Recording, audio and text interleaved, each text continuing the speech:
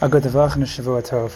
I want to just take a few minutes right now to reflect just a little bit on what transpired this past Friday, the moment of this recording, this past Shushan Purim, when Klal Yisrael, and really the world at large, lost the single greatest living Talmid Chacham, the greatest Gadol BaTorah of our generation, Harav Shmaryo Yosef Chaim ben Harav Yaakov Yisrael Kanievsky, Zecher Tzadik L'Kadosh L'Vracha. Now, I'm not one who is worthy to be maspid, to give a eulogy for the Sar HaTorah, and that's not exactly what I'm about to do now. But on the contrary, that's the point that I'm really trying to make. And the reason why we should listen for the next few minutes is to understand that point. Namely, that we actually are not able to be maspid, to speak about and quantify and qualify who this Gadol BaTorah was. We can't appreciate, we have no hasaga, no concept of who Rav Chaim Kanievsky was. Even if you had the schus to see him in his lifetime, in your lifetime. Baruch Hashem, I had the schus to see him twice in my life, and they were very powerful moments. And even to receive the buha, the signature bracha that Rav Chaim would give. But we actually do not have a concept of what was lost. Because we do not have a concept, we don't know what it looks like. You may see a picture of Rav Chaim Kanievsky, you may see a snippet of a video, but we actually don't have an actual concept of what it means to live a day fully immersed, fully engrossed in the Torah Hashem, undisturbed Torah learning for the hours upon hours that he was engaged in that process, all the while serving Klal Yisrael, not just holding up the entire universe with his Torah learning, but addressing the shilas of Klal Yisrael, the letters that came to him, the people that came to him, the questions that were bigger, the questions that were smaller, to open his home to Klal Yisrael so that they can ask those questions to him, or just receive a bracha, combining Torah with chesed, the Torah's chesed. We don't actually have a concept of that. Not just the fact that he was a gadol, right? That's just a label that we put on people that we associate with being Talmidei Chachamim and being very, very special in that area. We're not just talking about a great rabbi. We're talking about a knowledge base, not just a knowledge base, a mass of Kol Torah Kula, the knowledge of all of Shas, all of Midrashim, all of Zohar, all of Tanakh, of course, knowing everything and more. And not just the knowledge base, but the constant hasmada and the chazara of all of that knowledge. Right, we're very excited when we finish a sefer, a masechta. You learn something new that you didn't know before, and you made it to the end of the book, and all of a sudden, we're on top of the world, and it's certainly an accomplishment. But consider not just learning it and then forgetting it, but learning it, maintaining it forever, and then coming back to it again and again, and never stopping the process of your learning, being completely involved in it all the time, and revisiting, and being a common acquaintance with the Torah learning that you engage in, and having it all under your belt constantly, and then still being there for Klal Yisrael. We don't have a concept of that. It's a loss that is just too unfathomable. A loss that we would argue is too great to bear, simply from the standpoint that we don't have the concept of what was lost. We can describe it, but we don't actually feel it. Right? And you might not feel the brokenness of it, and that's part of how so far removed we are from this Sar HaTorah. with a loss that's so unfathomable, with a void of that Torah knowledge and that Torah hasmada, that preoccupation in Torah that's constantly been happening up until his passing day. The new Svarim coming out, the acquirement of Kol Torah Kula, then the void and the responsibility for us is just as much unfathomable. And a eulogy doesn't cut it. A reflection can help, but the real question is, what is next? What's the responsibility for Klal Yisrael now? This unfathomable responsibility, if there's something that we can do with it, because to fill the void, that appears to be too overwhelming and too out of reach. And the question then is, how do we go on? Are there a lot of questions that you can ask in a world without Rav Chaim Kanievsky? I think there are a lot of wrong questions you can ask. Like, who's going to be the next Gadol Hador? Right? It's not like, Gadol Hador is just a crown that we put on the currently greatest, living Talmid Chacham of the time. It's like, yes, that's what Rav Chaim Kanievsky was, but that's like that's a default title for just currently being the top at the time. But understanding his grasp on Kol Torah Kula and his friendship with Kol Torah Kula, his relationship with Kol Torah Kula. It's not just being the top. It's outdoing yourself while being the top. We can't even talk about that. It's the wrong question to ask who's going to be the next Gadol Hador. The right question is, what do we do? What's the avodah of Klal Yisrael right now in a world without Rav Chaim Kanievsky? What can we do to somehow pick up the slack? Because, once again, the void is just so great. And if I can just take a couple of ideas that I heard recently, not with any particular permission from different Rabbanim to share, there were a lot of Hespedim, if not from the actual Levaya of the Gadol, from other Rabbanim who spoke about him. A couple of ideas I can share. A little bit from my Rebbe, Rav Yonason Sachs, who, in his own right, has a concept of Kol Torah Kula that I only yearn to be able to appreciate properly, and to one day, maybe one day, to attain a sizable portion of such Torah acquirement. But he spoke about some of the different inspiring things about Rav Chaim Kanievsky among the larger-than-life Gadol that he was. But my Rebbe likes to speak about Rav Elazar ben Hyrcanus, who in Pirkei Avos was described as a bor such einam abe tipa. He was a cistern that didn't lose a drop. You might call that a photographic memory. And my Rebbe likes to pair this Maimer Chazal with a different Maimer Chazal in Sukkah about Rav Elazar ben Hyrcanus, where the Gemara tells us that Rav Elazar ben Hyrcanus was always the first into the Beis Medrash. No one ever preceded him to the Beis Medrash. Why does the Mishnah in Pirkei Avos tell us that he was a cistern that didn't lose a drop, that he had this photographic memory? Maybe that he chazered. But what's the point of the Mishnah? The Mishnah is trying to tell us Musar. It's trying to give us a hanhag of how to live. How do you reach such a point?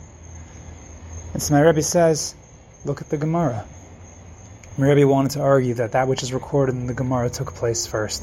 It wasn't just that Rav Elazar ben Hyrcanus was gifted to be someone with a photographic memory, that he wouldn't lose any of his Torah, but no one preceded him to the Beis Medrash.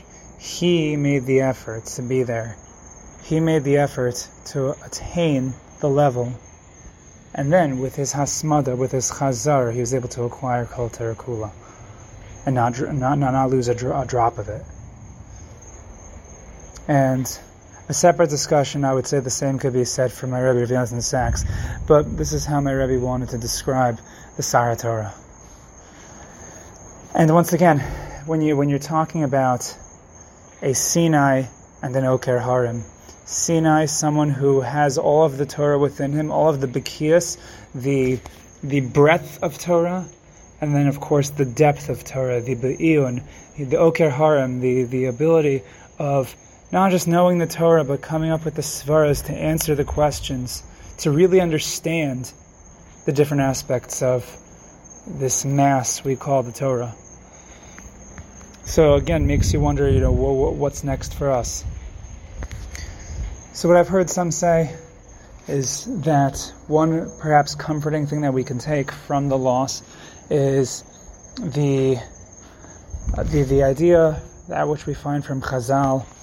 In this week's parsha, we find it with Parshas Para. Right at the moment of this recording, this coming week, Parshas Shemini is also Parshas Para.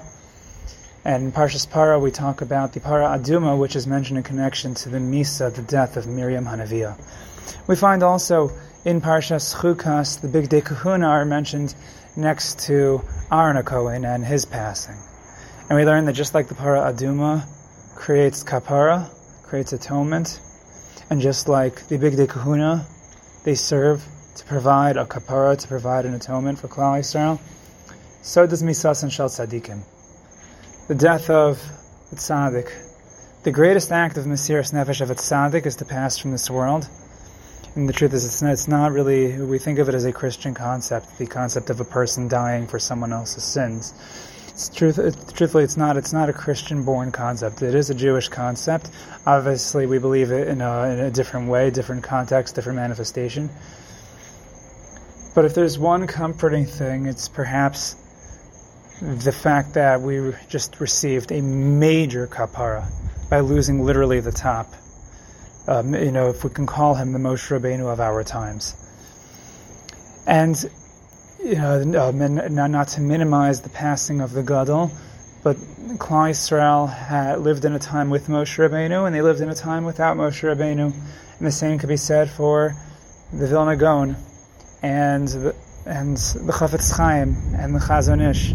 Klal Yisrael went through a tekufa where they had all of these incredible Gaonim, these Gedolei Torah. There's a time with the Vilna Gaon, and there's a time where we don't have the Vilna Gaon anymore. There's a time where we have the Stipler Gaon, Rav Yaakov Yisrael Kanievsky, and then there's a time without him. And so the point is that there is something to do next. We do have to move on. We'll accept the kapara that Hashem has granted us, take the kapara for what it is, and then just keep going. So what are areas that we could work on? So there's some obvious areas. When we think about the regimen of Rav Chaim Kanievsky, this is one Nakuda pointed up by Moshe Shrek of Beis Medrash Sar HaTorah. The idea of, if you think about the schedule, the regimen, which has now been posted everywhere from Rav Chaim Kanievsky, right? And I'm not necessarily sharing any incredible chidushim, but just to understand what his schedule was, and the way my Rebbe put it, if it wasted even an extra few seconds, when you could say an abbreviation, when you could say buha instead of bracha v'hatzlacha, if it meant accomplishing the same thing, giving the same bracha, but doing it in a shorter way so that you can move on to the next person, so that you can get back to your Torah learning and still accomplish and juggle all the things they need to do.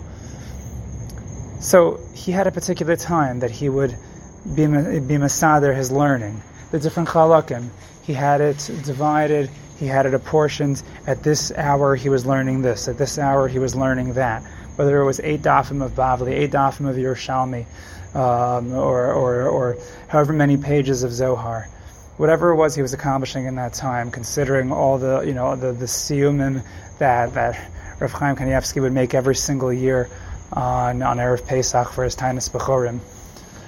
So the point is that he had a regimen, and his hasmada, the consistency in his Torah learning, is something that we can learn from if not to do the exact same thing that Rav Chaim was doing, because who can possibly do that? And this is not to dissuade anyone. If you think you're the person, Klal Yisrael needs it, so do it. And whoever can, Mi Ale B'Har Hashem. If you think you're ready, don't hesitate. Just do it. Just go for it. But at the very least, to be so careful with our hasmada, to not measure, as my Rebbe Rav Yonason Sachs says, we don't measure hasmada and bittul Torah necessarily per se in terms of hours in the day, or days in the week, or weeks in the Zman, but to measure hasmada and bittul Torah in terms of minutes and seconds. How many minutes do we waste scrolling through the news feed, or the news, or WhatsApp, or whatever it may be? And if you're going to be spending time on that, put a timer on. See how much time is wasted, or at the very least, schedule, this is the time that I'm doing this, and at another time I'll be learning a Mishnah here, a Mishnah there, a parak of Tehillim there, whatever it may be. So to consider, just in terms of our hasmada and our bittul Torah, measuring the time, measuring minutes, measuring seconds where we're able to. So that's one particular thing we can take. Because certainly the loss of Torah knowledge, Torah scholarship, and engagement in that Torah is something that's very, very, very heavy for us. But another thing perhaps that we can work on, especially if we're not moved enough by the loss, and especially an area that has suffered a lot over the past couple of years, is kavod HaTorah. The humility, the reverence that we have to have when we think about people who devote their lives to Torah. There is so much, even about the Gadol himself, that has been said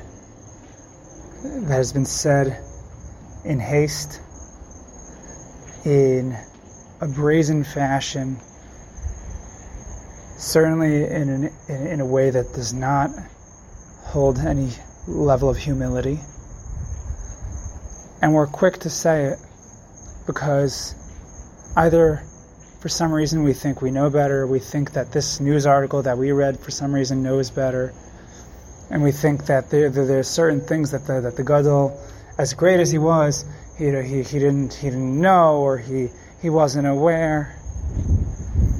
And my point in this particular phase of the discussion, of the reflection, is not to determine or decide what the Gadol B'Torah was aware of, wasn't aware of, but it's a matter of the reverence that was completely lost, especially during COVID. There was reverence that was lost for Gedolei Torah everywhere, and no less the Gadol B'Torah, the Gadol Hador. And it's not a question about rabbinic fallibility or infallibility, but the question of having a clear or not clear understanding of who these people were, these people that we talk about so freely. We've spoken in the podcast just about how we talk about the Avos, the Tanoim, the Amoraim. Certainly, if we have a window into such levels in our time, if we're zocha to have a Rav Chaim Kanievsky, one of the most inspiring things that my Rebbe pointed out was that even though you can learn the Torah of the Vilna Gaon, and you can see the words that the Vilna Gaon said, but we don't really know who the Vilna Gaon was, at least we don't know, even if you have a picture of what he might have looked like, but we don't really have the same window that we're provided with Rav Chaim. And I'm again arguing that we even don't know Rav Chaim. But to be able to see pictures, to hear stories, and real life footage, to get a glimpse, to see that it exists in our time, or that it at least existed, and that there's someone, that now it's out, it's for the taking at this point. But the kavod Torah that was lost, is something that we can certainly restore. The humility to say that this was someone who was well beyond me. The humility for us to be able to say that I don't have a hasaga. I'm not one to speak. I'll just keep learning Torah and keep doing my best.